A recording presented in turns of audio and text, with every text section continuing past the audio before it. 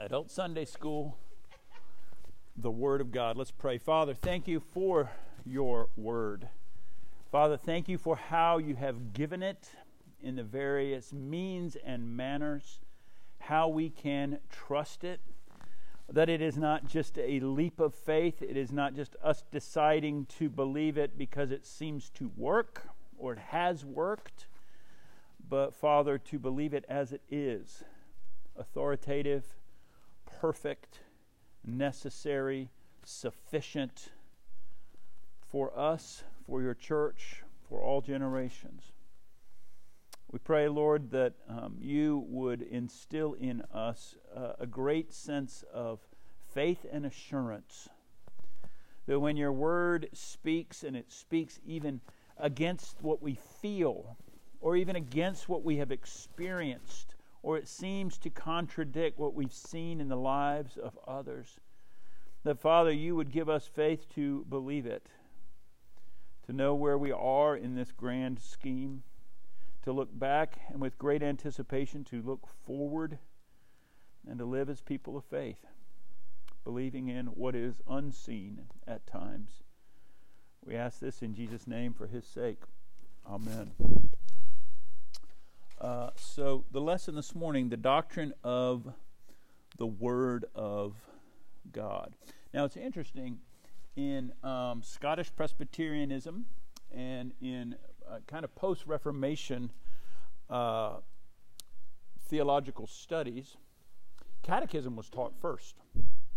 So you would get the languages, the Greek and the Hebrew, and then you would study catechism.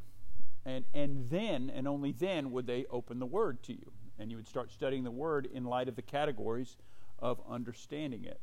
And so the point behind that is, we don't, as Carl Trueman says, we don't put a Bible in the hands, if we put a Bible in the hands of an idiot, we get idiot sermons. And so we don't, in some sense, flood the world like the Gideons do, like give Bibles and we've done our job, right?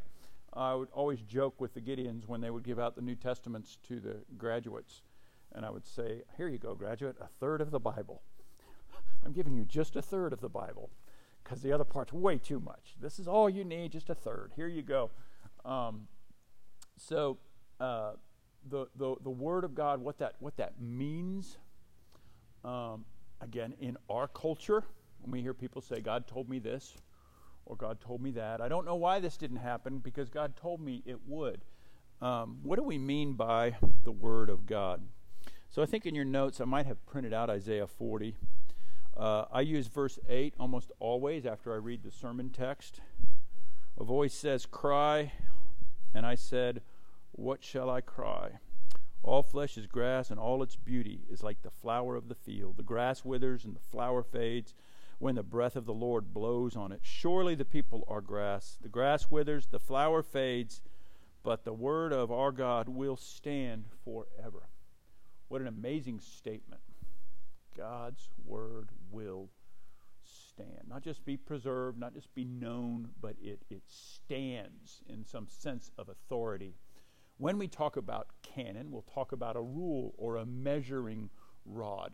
Does it measure up? We'll do that after spring break. We'll talk a bit about canonicity in the Old Testament and the New Testament, and how do we know which books belong and which don't belong, and why were they brought in, and all of that. But the Word of God, this promises that His Word will stand forever. So we hear that term all the time. Did I print Hebrews 4 in your notes?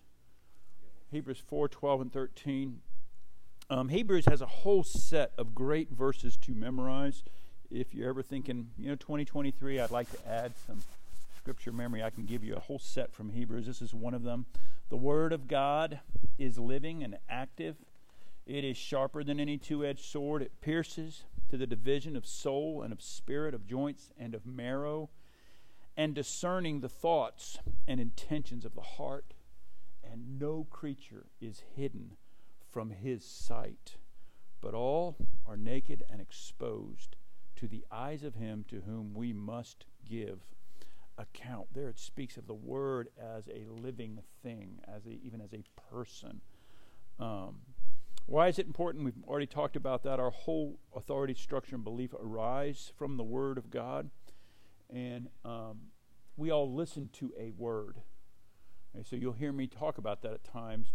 What is speaking to you? What is speaking truth to you? My wife Tammy will tell you there's words from her earthly father that still affect her.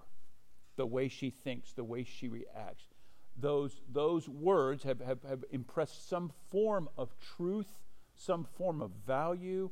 In Christian terms, we call it a form of righteousness. And those of us who are parents, we get so concerned when we're raising our kids. Like, what are we putting into them? I just spent last weekend, with my grandson, and so he's crying. I don't want him to think I've abandoned him. He's 8 months old, and already you're just like, what am I sending into him? The Word of God needs to be, and we need to discipline ourselves. The Word of God, what God says, has got to be the most important voice. And when the evil one, or when peers, or when parents, or spouses, or children, when they speak truth to you, you have to take it in light of the Word of God. It's got to be the overarching litmus that you put everything else through.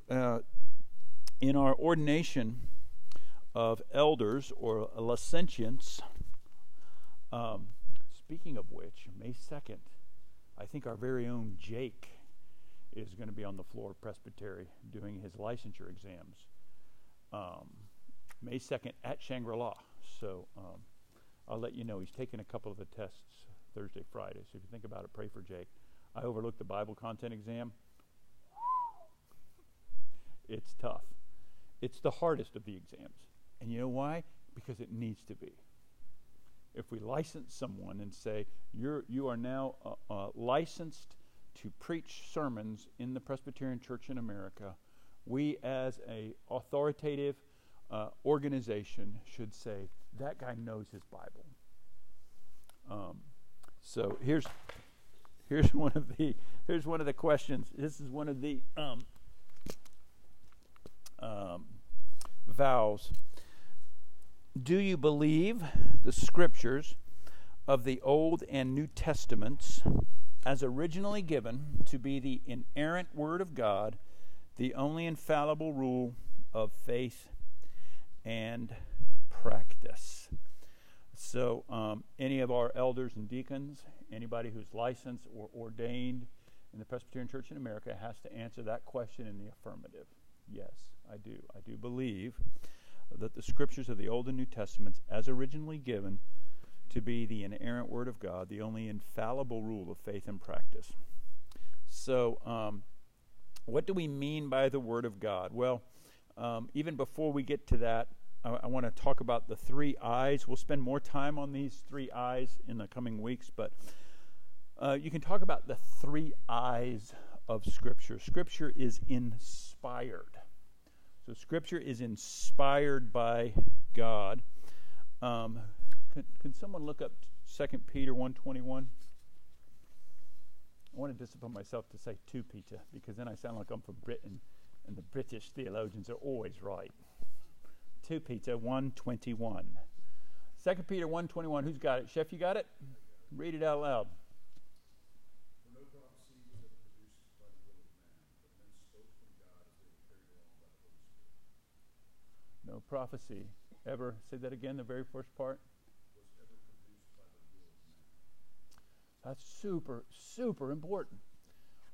Peter is talking about, he's actually referring to some of Paul's letters, but all of Scripture in general, saying that it wasn't like Paul's idea. I need to conjure up something because these people morally are corrupt. I need to conjure up something. The authors of Scripture, when we talk about the authors of Scripture, they knew they were not writing something of their own doing. It was not an original thought to them. It was inspired by God. 2 Timothy 3, I might have that in your notes. 2 Timothy 3, 16 and 17. This is the Apostle Paul writing to Timothy, giving him instructions of how to run the churches that have been planted.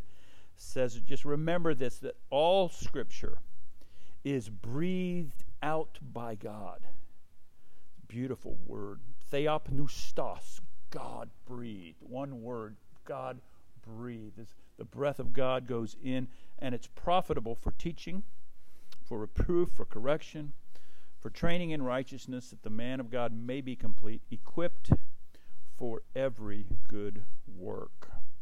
So when we talk about inspired, breathed out, it doesn't mean that there is no human instrumentality. So God would use men revealing His Word, empowered them to receive this truth, and protected them as they wrote it, so they could give us exactly what He wanted us to have. And it's been a bit of controversy throughout church history. There's not been a lot of detail about this process. So sometimes people might talk about it almost as if the person was possessed and they didn't know what they were writing. That does not seem to make sense, because there is flavor and verbiage that are similar as they write. And so not necessarily by dictation. We'll talk about it. God does dictate His Word, but that's not necessarily what inspiration means. The second I is infallibility, and that means that God's Word is not capable of teaching any error. What God's Word speaks to, it speaks to with perfection. Psalm 12, verse 6, the words of the Lord are pure words, like silver refined in a furnace on the ground, purified 7 times. The third I is inerrant. And it kind of flows out of the other two, doesn't it? If it is infallible, if it has been inspired by God, then it should be without error. When we talk about inerrancy, we are not talking about the King James Version. So you'll see some churches that have signs standing on the KJV. Part of the reason that some churches will do that is because of some of the lax translations that have come out since the King James Version. And so there was that sense, I think, among some churches that once the King James Version, that was done by people who believed in God and trusted His Word. But the King James Version is a interpretation. It is a translation of the Word of God. Do you know that Muslims, I think all Muslims, hold to the fact that you can't read the Quran in English. Like, it is an untranslatable document, that in translating it to any other language, you lose the meaning. So like I said, when students in seminary, they start with the original languages, and then they go to the translations. So when we say inerrant, we use the term original autograph. And what that means is, as the writer was penning the words of Scripture, that was inerrant. Now what we have is tons and tons of copies. And when we'll talk about inerrancy in upcoming weeks. I'll bring you my Bibles, my Hebrew, my Greek Bibles, and you can look at it. You can see where there's any kind of a variant reading. It's a great thing to study. But basically what we're saying is the original manuscripts were without error. So the Word of God. The Word of God is described as a person. Jesus Christ is called the living Word. In John 1 through 5, in the beginning was the Word, and the Word was with God, and the Word was God. He was in the beginning with God. All things were made through Him. Without Him was nothing made that has been made. In Him was life. The life was the light of men. The light shines in the darkness. The darkness has not overcome it. Get down to verse 14 in John 1. The Word became flesh and dwelt among us. And we have seen His glory, glory as of the only Son from the Father, full of grace. So the Word described as Jesus, He is the embodiment of the Word. And so you heard me say that before, that there's nothing in Jesus that is ungodlike. And to understand what it looks to live according to the Word of God, we look at the life of Jesus. He's called the Word of God in Revelation 19. He is clothed in a robe dipped in blood, and the name by which he is called is the Word of God. So amongst the members of the Trinity, it appears that the Son, in his person as well in his words, has a role of communicating the character of God and expressing the will of God to us. So you've all met Uriah McAfee, right? Sits back here with the beard. Tammy and I read this series of books about a game warden in Wyoming. And the game warden has a great friend. And this friend has the biggest handgun known to man. And he lives off the grid. He's a falconer, right? Of course, why not? And his name is Nate Romanowski. When I read the book and I come across Nate Romanowski, I picture Uriah. Right in my mind, I'm like, yeah, that's him. So Uriah, we were talking to him and asked him, he said, "What are you reading?" We said, "Well, for fun, we have this fiction series." And a couple weeks ago, he came. He goes, "I met the guy." I said, "You're going to meet a guy, and you'll know that we think of that guy. We think of you when we read about that guy." And that's the beauty of the incarnation. One of the beautiful things about the incarnation. What is God like? Like in our small group when we did gentle and lowly. What is our God like? We look at Jesus. When he says this in the Word, what does that mean? How is it played out? We see it in Jesus. The second part, the Word of God as speech by God. God speaks. And that comes really in 4 different forms. The first would be what we call God's decrees. So in Genesis 1, God said, "Let there be light," and there was light. There was land, there was stars, there was animals, there was seasons. Psalm 33, "The word of the Lord, the heavens were made, and by the breath of his mouth all their host." So God's decrees are when God will speak and something comes into existence. Let there be light. There's light.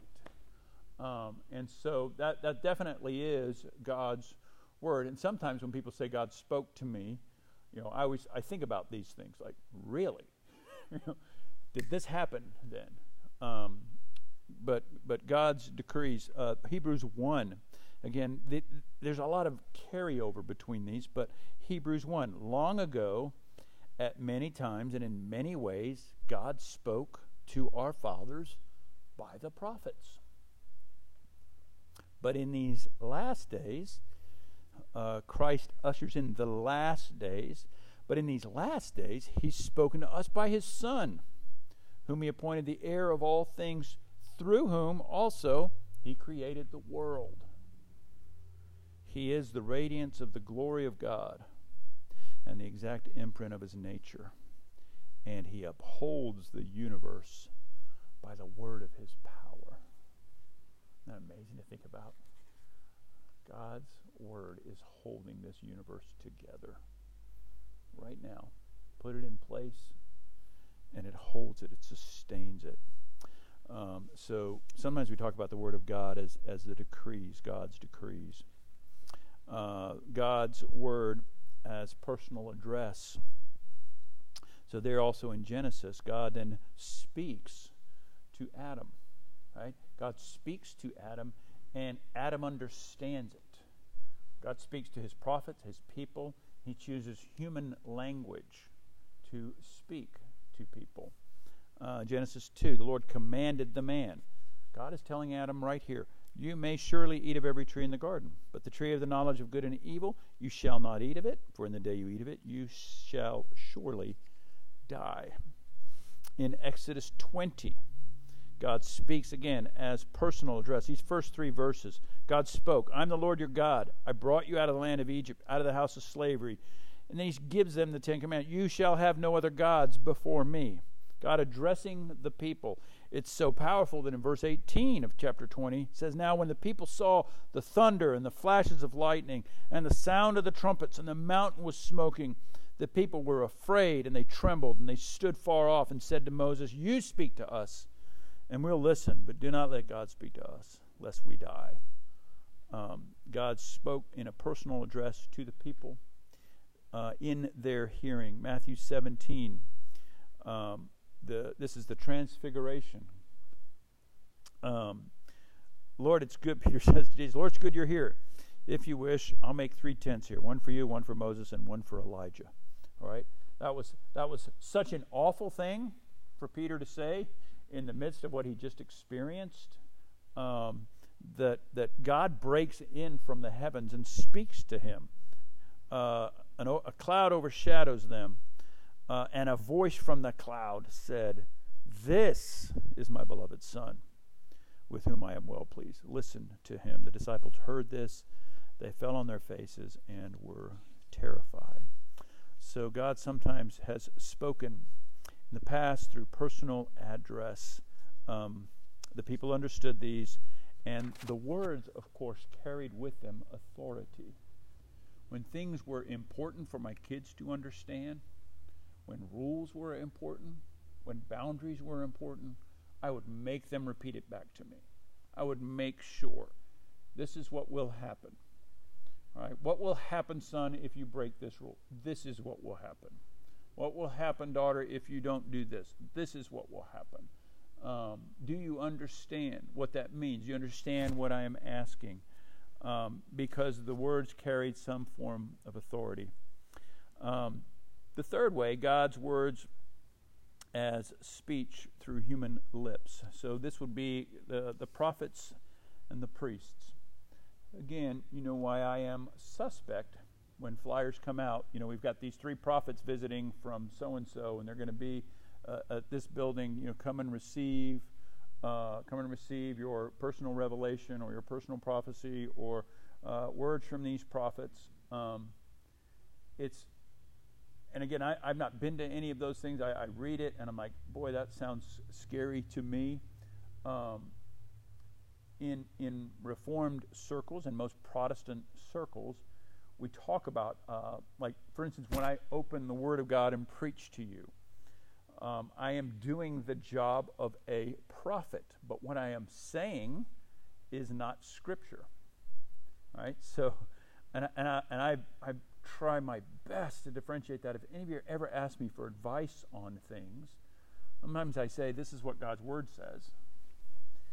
This is a good idea. Right? This is what God's Word says. I want to distinguish between God's Word says this. Here's what He commands us to do. Here's what is clear from His Word. In my experience and applying God's Word over 35 years or so, I have some good ideas for you. I think this is a good idea, this is a good idea, but it's not God's Word. So God speaks through human lips.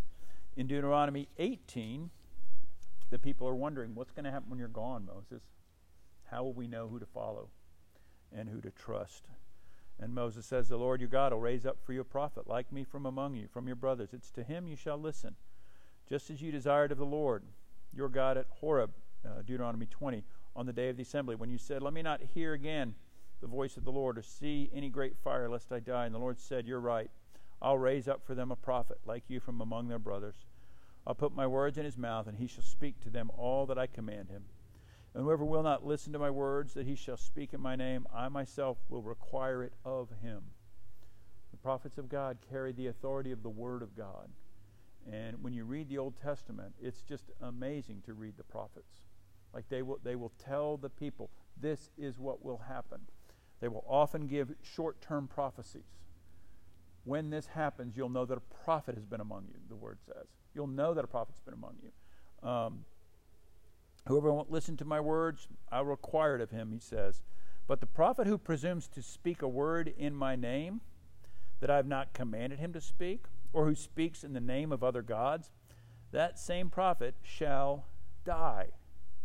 And if you say in your heart, how may we know that the word of the Lord is not spoken? When a prophet speaks in the name of the Lord, if the word doesn't come to pass or come true, that's a word that the Lord has not spoken.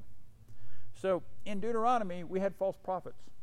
Right? Now, it seems really uncool and unkind and arrogant today to question somebody else's prophecy. But we must.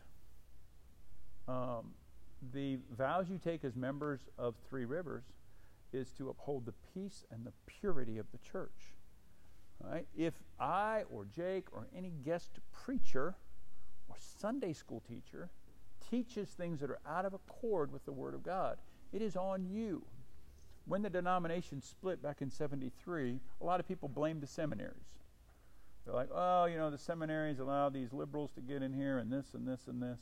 But the real fault was the church. The real fault was the church, and I see this among church members all the time. He went to seminary. He did this, so it must be right. It must be true. And how wonderful that where we sit as Christians this day, that we have God's Word. We have God's Word. We have the history to read and study and be critical about what is taught. And how many of the books that come out that are predicting 2022 is the return of Christ in the middle of July, right? And those guys sell millions of books, and then next year they sell another million books. And it's like no one says, wait, you said this. You said God told you this. God didn't tell you this. So God speaks through the human lips of his prophets and priests. Jeremiah, the Lord put out his hand and he touched my mouth, right? Sounds like Isaiah, right? Who's going to speak? The Lord touches his mouth. I put my words in your mouth. The word that came to Jeremiah. What does he tell Jeremiah? Stand in the gate of the Lord's house and proclaim there these words and say, hear the word of the Lord, all you men of Judah who enter these gates of worship. The Lord, thus says the Lord of hosts, the God of Israel, amend your ways and your deeds, and I will let you dwell in this place. Do not trust in these deceptive words. So the prophets are used to call people back to repentance, to speak God's truth to them. The fourth way is the Scriptures written in the written form. And we will pick up on that when I get back. But yeah, the fourth way when we talk about God's Word is what we commonly refer to as the Bible. So we'll pick up on that in March. Any questions?